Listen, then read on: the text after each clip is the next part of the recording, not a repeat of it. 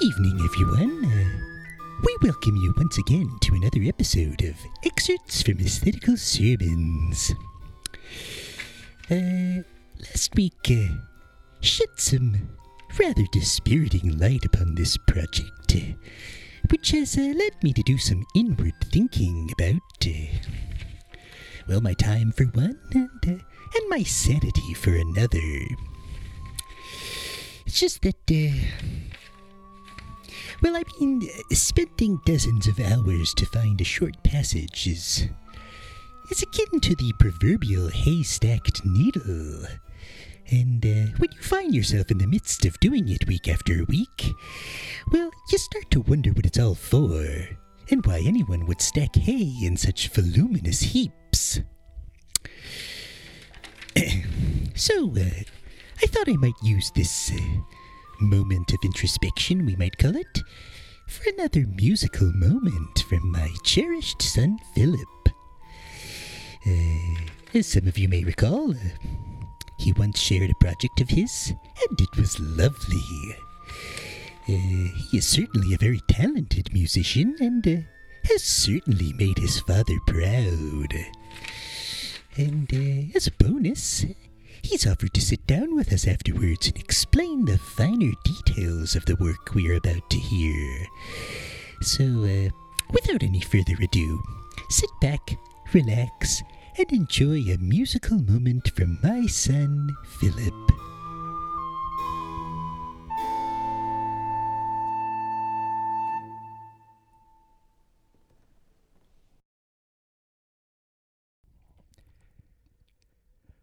Boom, bling, bling, bling, bling, boom, bling, bling, bling, bling, bling, boom, bling, bling, bling, bling, bling, boom, bling, bling, bling, bling, bling, boom, bling, bling, bling, bling, bling, boom, bling, bling, bling, bling, bling, boom, bling, bling, bling, bling, bling, boom, bling, bling, bling, bling, bling,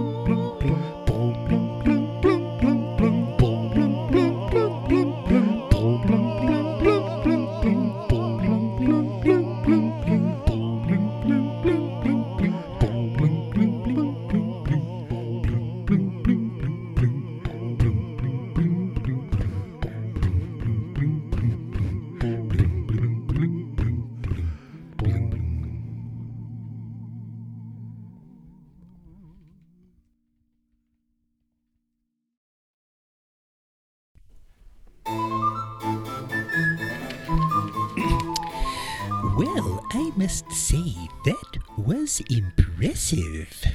Wowie, wowie. Before I even get to this long list of sensitive and complimentary questions I have, all pre-approved by my wife, If I might one impromptu query, who's the lovely voiced soprano you've been spending time with? And does she know you're still in high school? It was me. Yes, indeed. But in all seriousness, where did you find her? She has a lovely, rich, Me, and I did. unique. What? No, it was me. How was it? How was that even possible? That was the voice of a mature woman, was it not? But Philip, don't.